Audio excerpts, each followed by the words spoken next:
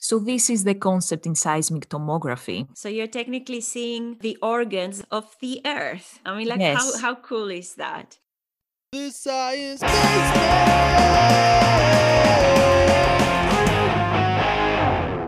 Hello and welcome.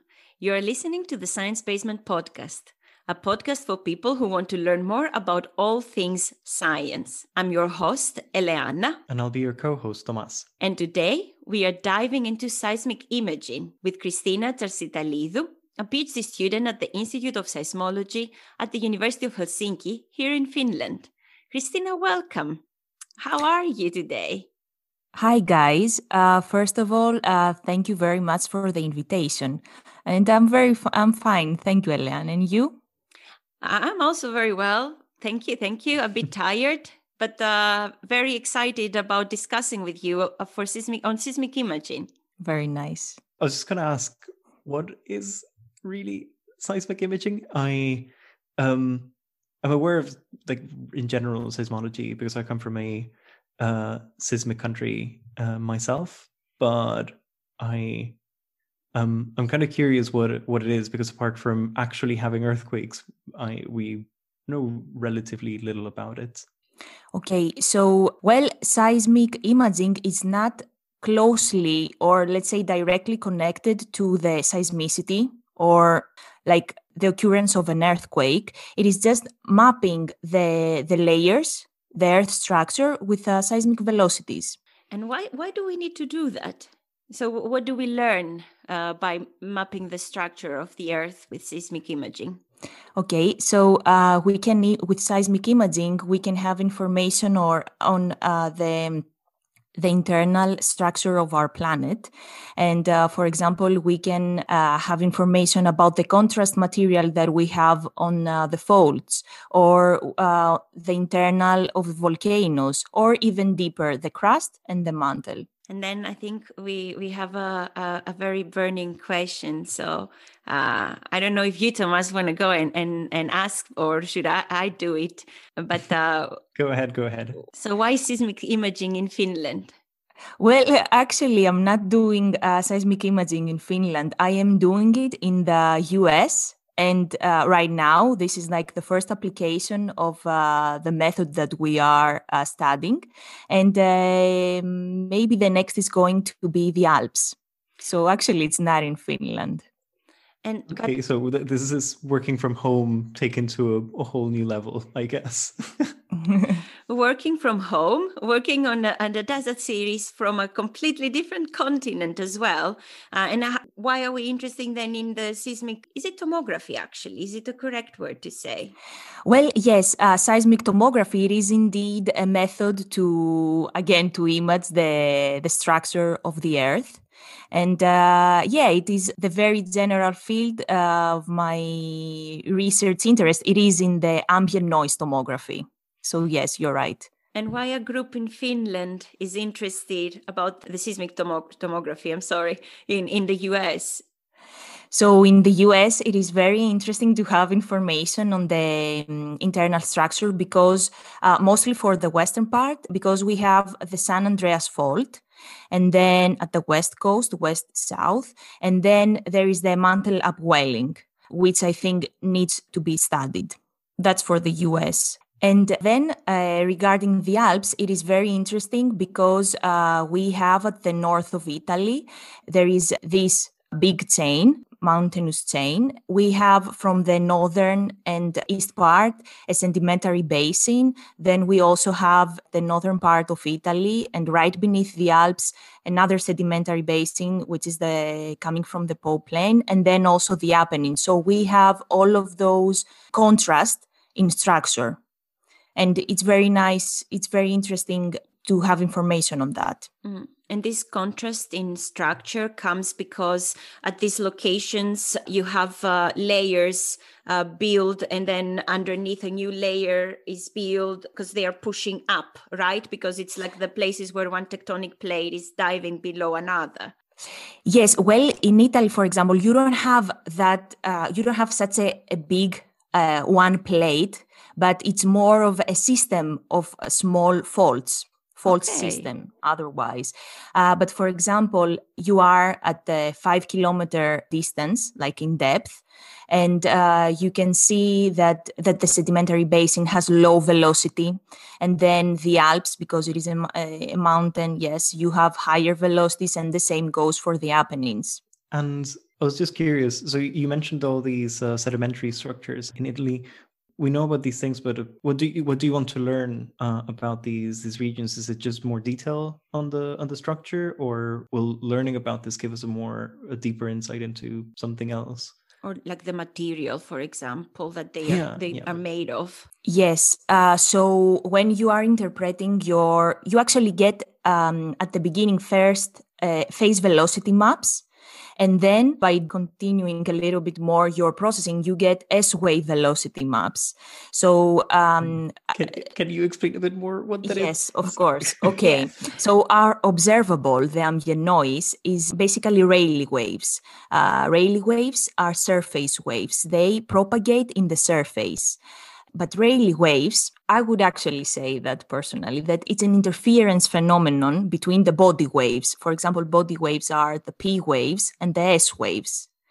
And so by analyzing the Rayleigh waves, you can have also information on the S waves. So from someone who is not directly from science and hasn't heard the terms P waves and S waves, can you give an example on how you would help someone visualize in their mind what a P wave and an S wave is?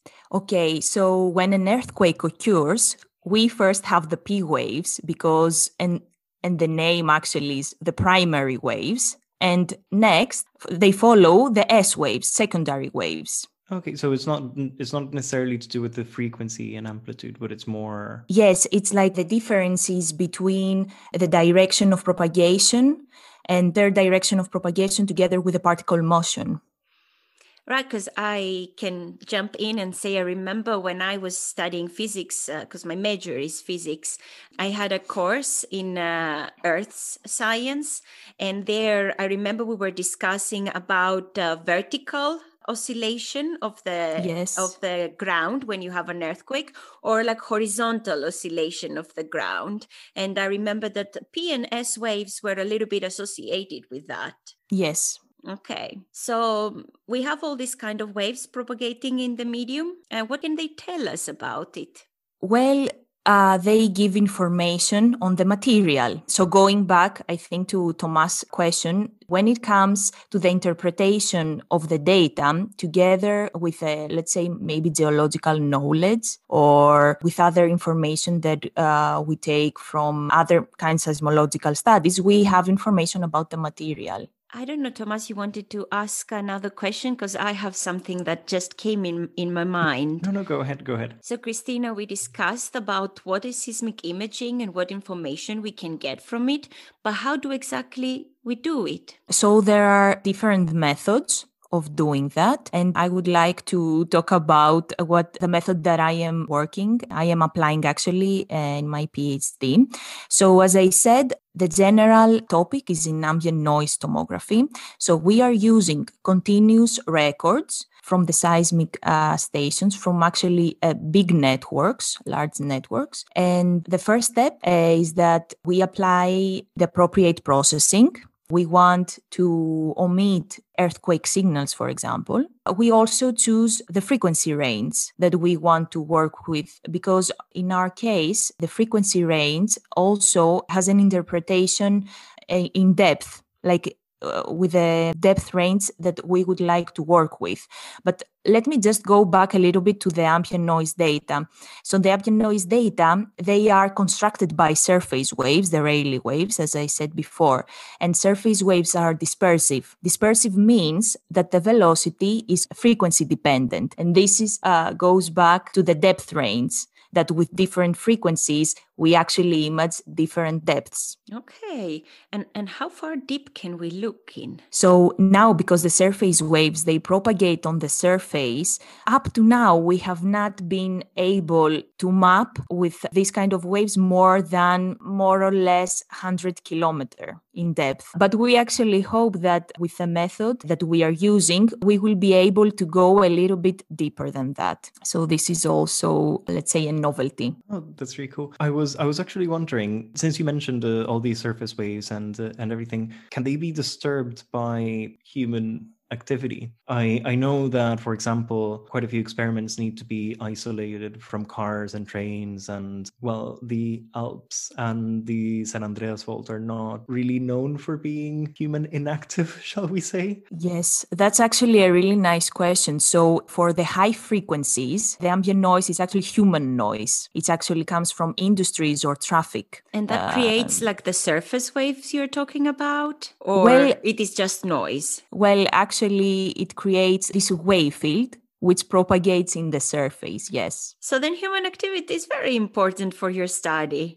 You kind of need it there. No, because I'm looking at lower frequencies, so I don't have this kind of noise, this kind of sources. Okay, and what kind of sources do you use then? Is it just normal internal activity? Is it more like, for example, I know that really low earthquakes, say 2 in Richter scale or something like that, are not perceptible to humans. And very common. So the ambient noise that I am investigating and studying, its source comes from the interaction between the atmosphere and the ocean. For example, different storms might create these ocean gravity waves, which then propagate into the Earth's surface. And also, for example, because you mentioned the earthquakes, well, as I said in my processing, I am omitting the earthquakes, but I am still keeping the coda waves.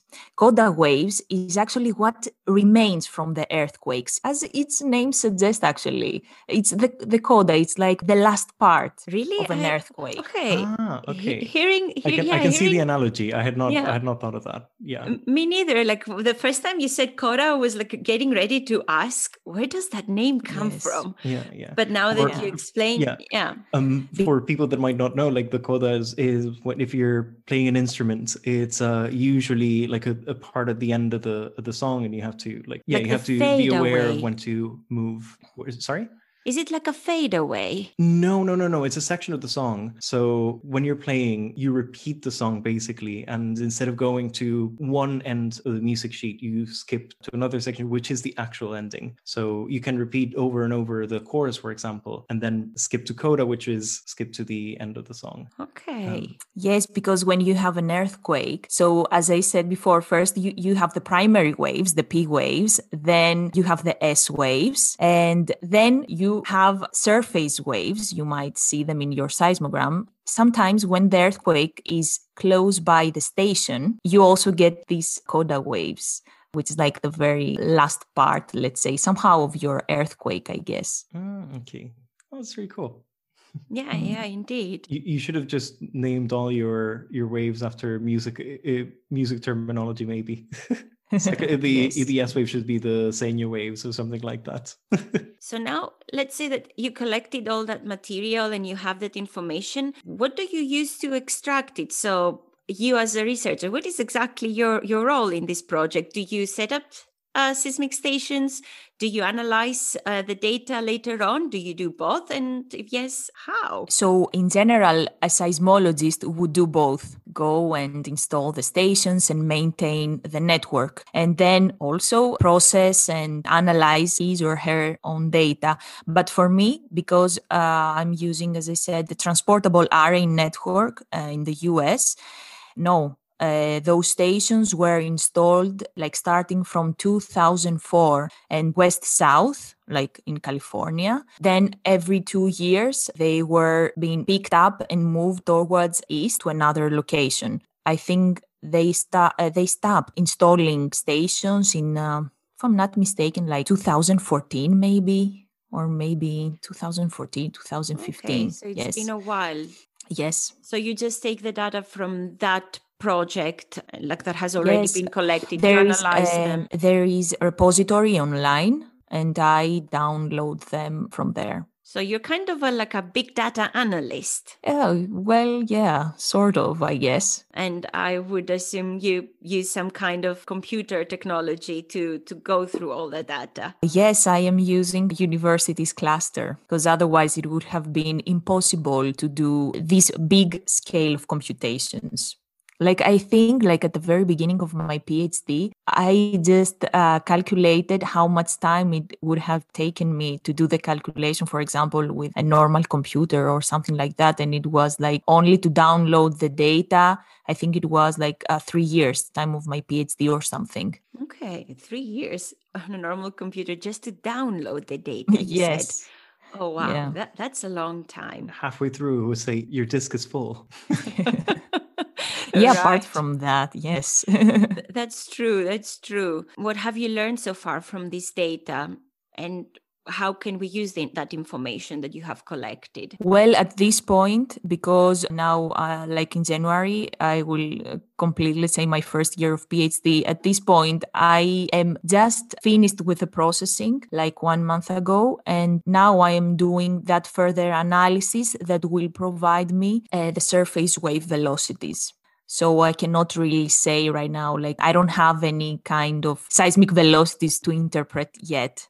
I'm not at this point. It will be the next one, the next step. Okay. And this might sound silly, but you were mentioning before all these like stations that were installed in different parts of the US and Italy. What do they look like? Are you just like planting microphones on the floor? How does it work? Like, what do they look like? To be honest, I'm not really sure how the transportable are, like what kind of instruments they were using. But usually a seismic instrument, it has the sensor, which records the movement, let's say. And then there is also another part, which is the battery, because this instrument needs to, very simply said, to take energy from somewhere. And then there is also a third part where it's the disk, where the data are being recorded and saved, stored. And is someone going and collecting those disks every now and then to retrieve Yes. the data?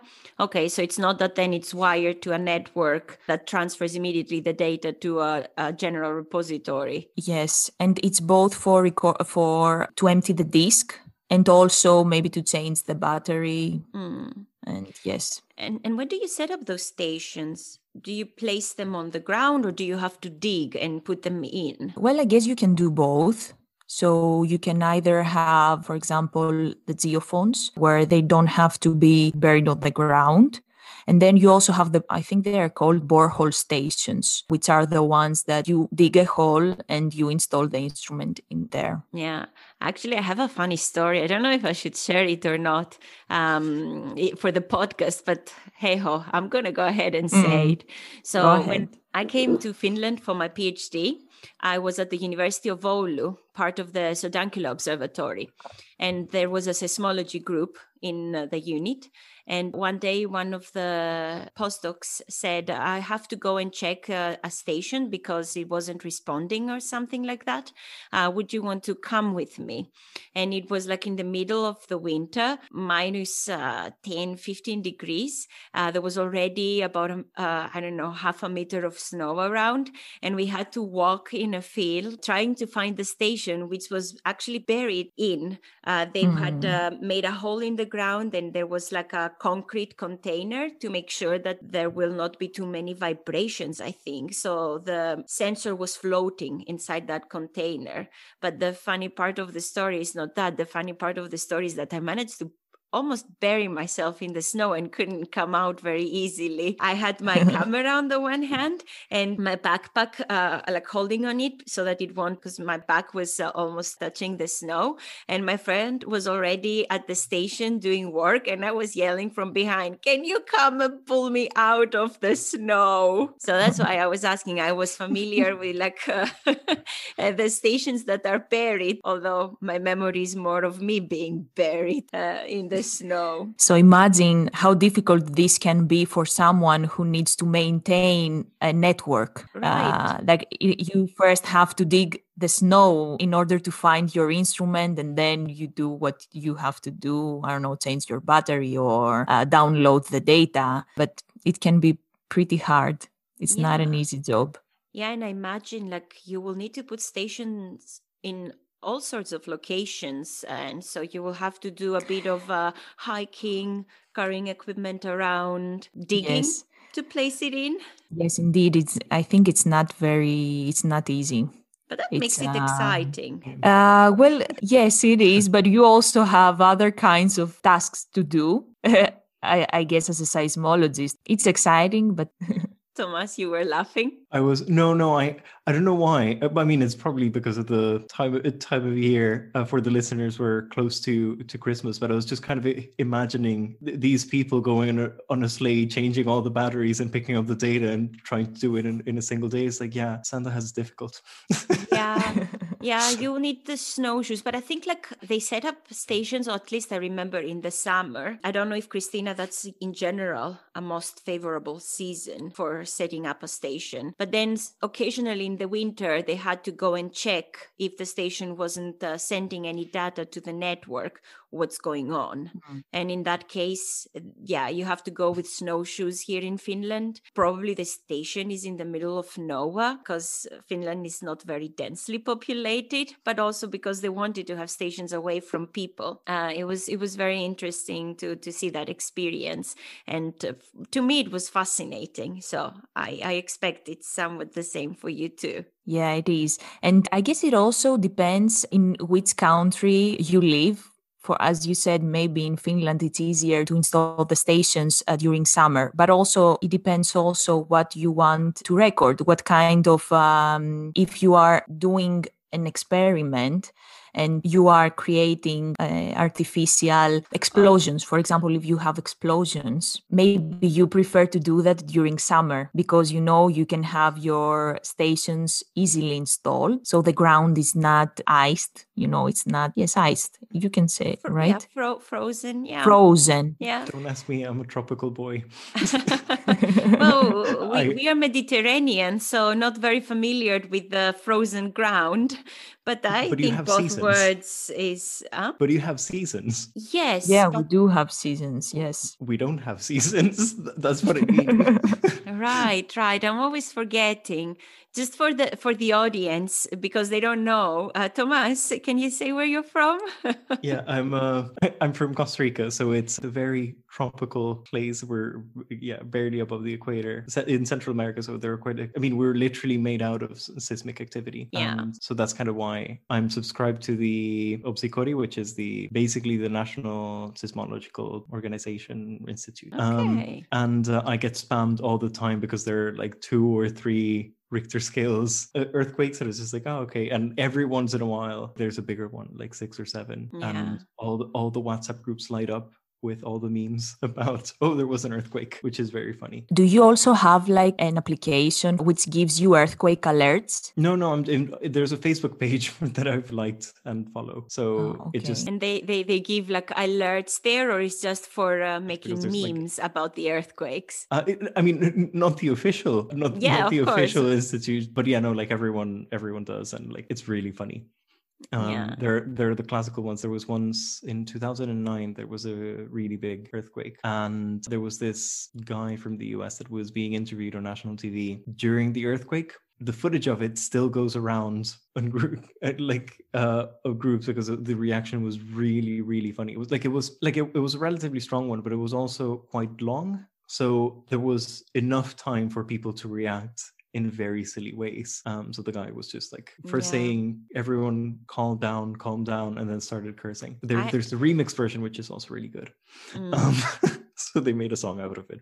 A song? Okay. Yeah, that's interesting. It was really funny. But I have a memory from a very long earthquake, because me and Christina, Christina, you can go ahead and talk about where we come from and what's the situation there. And then I can share the story I have in mind. Well, we come from Greece, both of us. And in Greece, many earthquakes occur, mostly, I think, in the Aegean area and the Ionio. Yeah. So, it is in the sea. It's because we are standing right on top of the where the African plate dives under the Eurasian plate, right? Yes. Yeah, and we get a lot of Exactly. earthquakes from that. And we had the biggest earthquake in the recent history back in 1999, wasn't it, Christina? The big one in Athens. Yes, I think it was then. Yeah, I remember I don't remember it myself. And I don't come from Athens. I'm from the northern part of Greece. Yeah, no, I'm from a small town near Athens called Rafina, and we were very near the heart of the earthquake, so we felt it, and it's exactly what Tomàs described it. It lasted long. It lasted long enough for me and my brother to have a conversation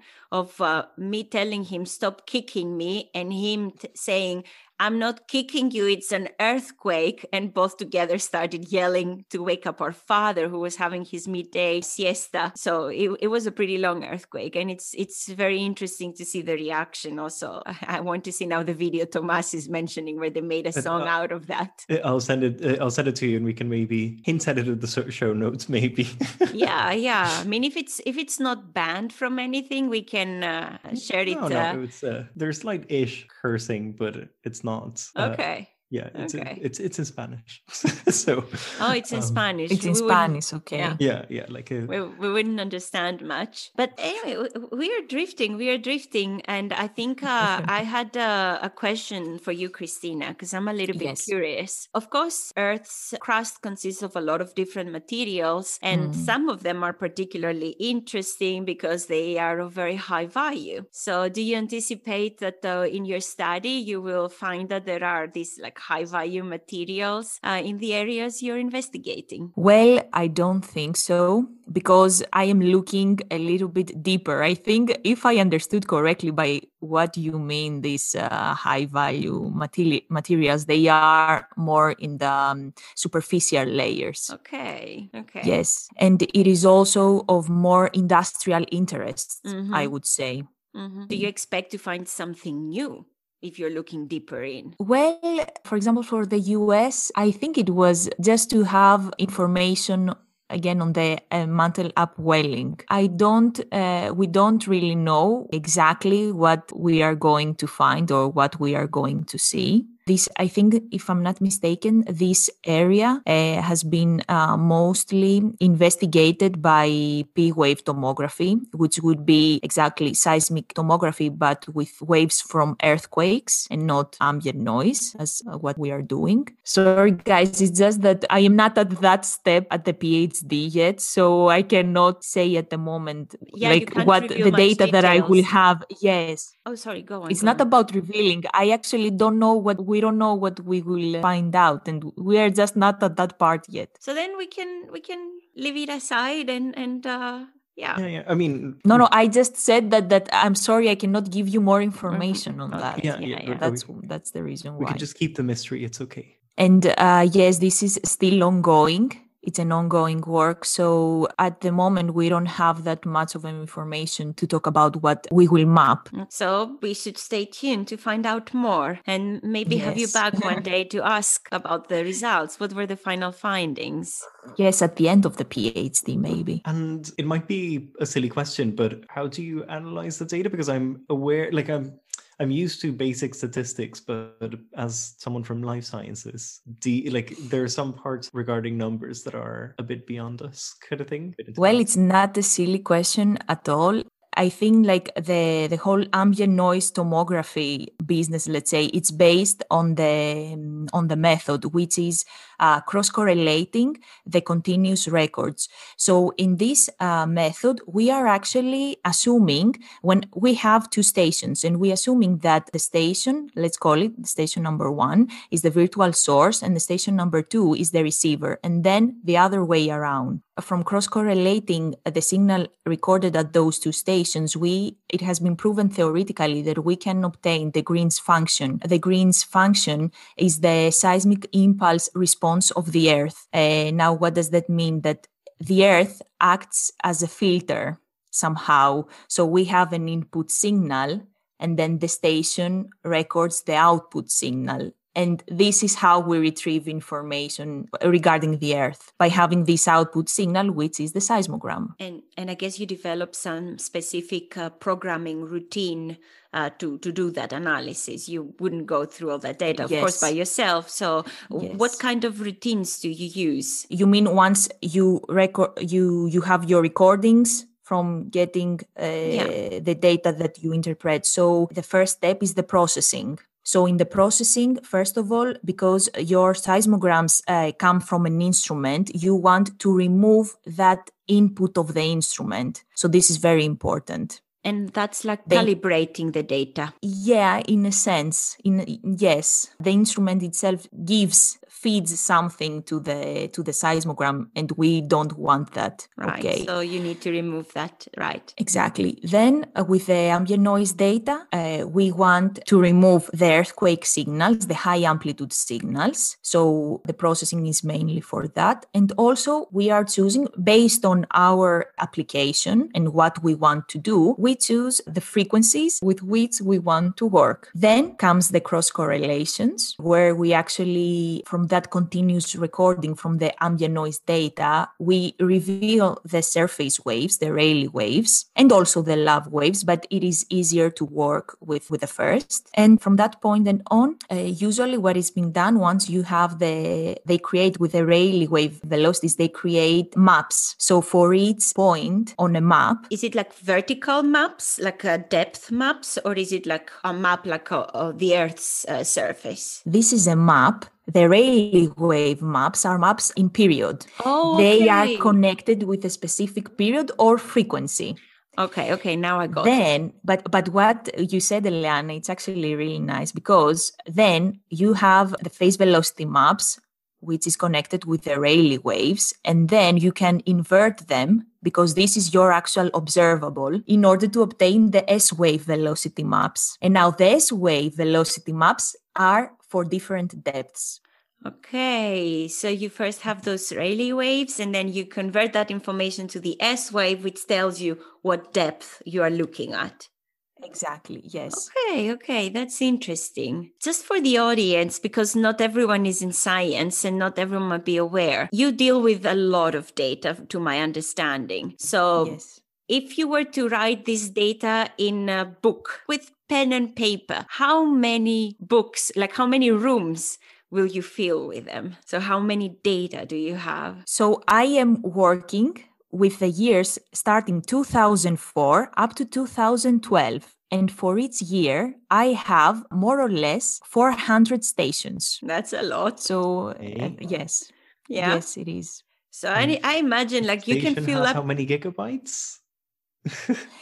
So, this depends on your processing. So right now, my initial data set, it's 1 tera, but I have actually, with my processing, I have reduced the initial raw database coming, let's say, from a server somewhere in the US. Okay. So you see, Tomás, you thought about a gigabyte, but we are talking about a tera, which is a lot more. It's 1,000 times more. More. Yeah, Exactly. Wow. Oh, that's a lot of information to process. Yeah. It's funny to see how different we think. Like it's you said how many books would you use up for that? I was like, no. What we need is how many of these old iPods. Like a memory stick, for example. Yeah. But I was thinking of these, like there were these old iPods that would take, I think it was like 250 gigabytes, which were like all the rage. How will you ever fill up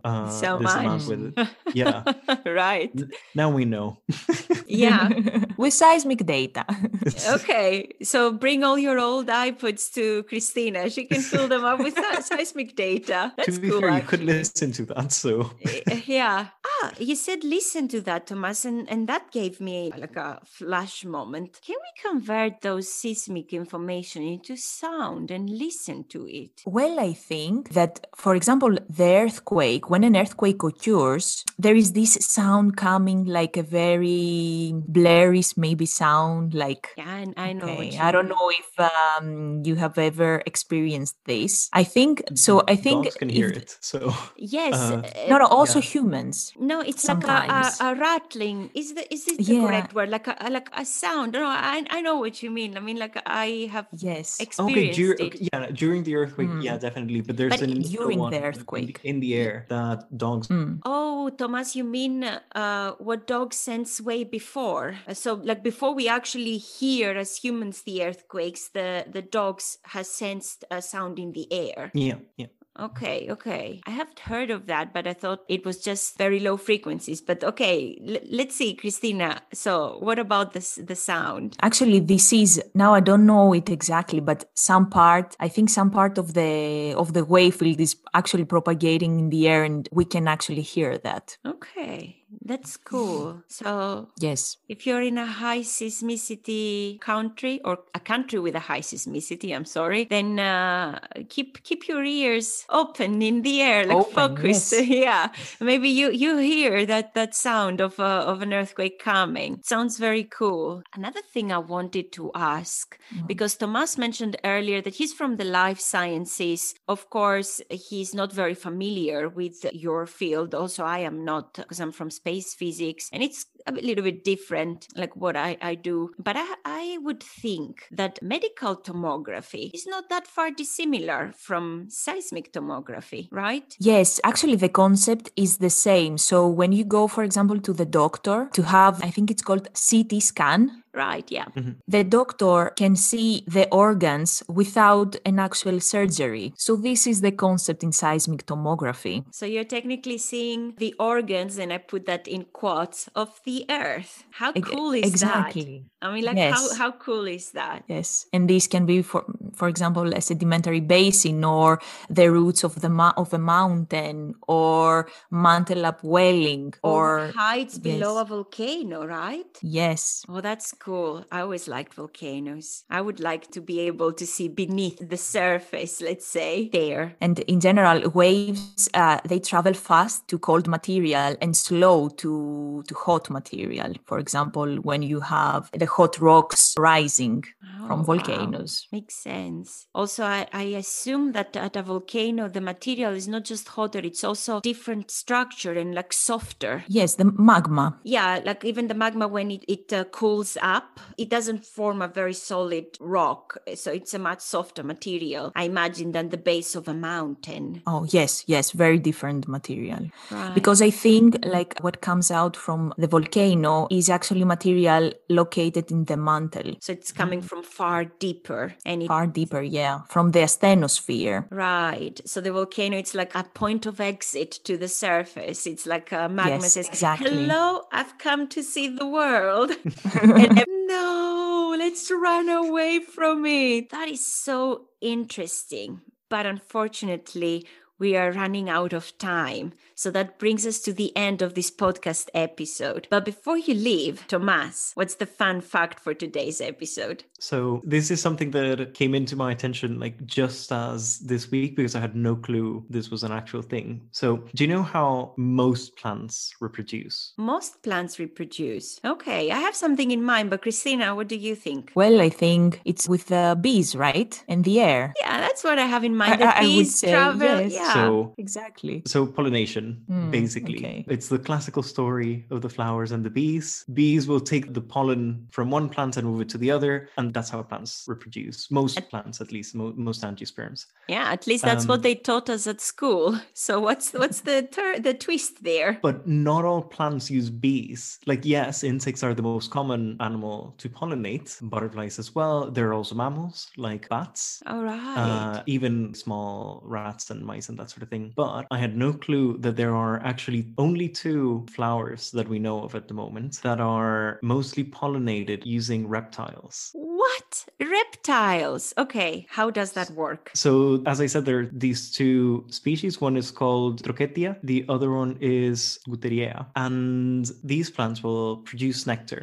as flowers do. And these small lizards will go and take the nectar, and pollen will get attached to their noses. And they will take this pollen pollen to the next flower. This is not the only cool thing. One of the two flowers, the most recently discovered, it was discovered a long time ago, but it was recently learned that it was mainly pollinated by lizards. It's actually green in color. So it's native to South Africa, and it's a really small flower. It is green. I'll send you a picture in a moment, but it's just, I find it crazy. Yeah.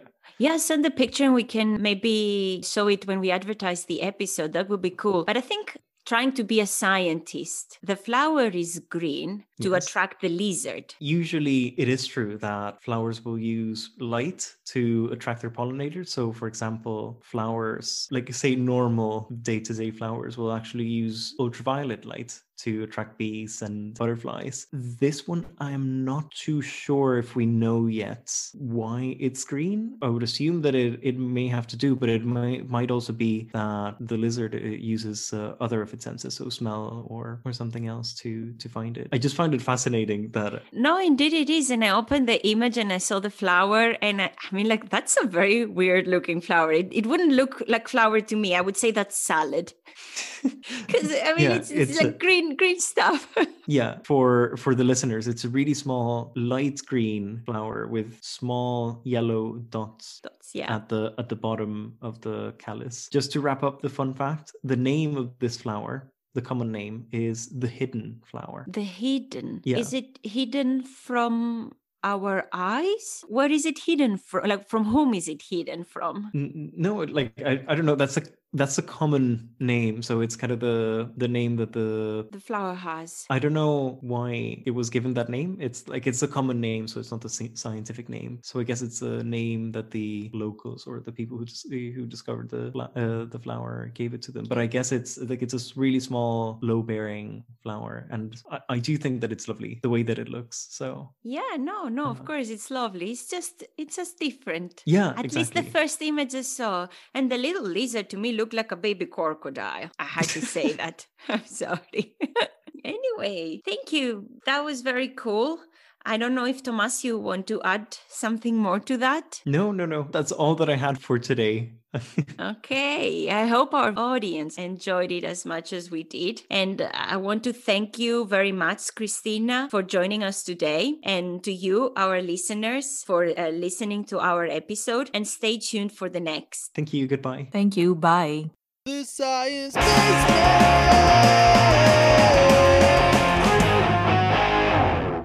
If you liked this episode, give it a thumbs up, rate us on the podcasting app of your choice, and don't forget to share it with your friends.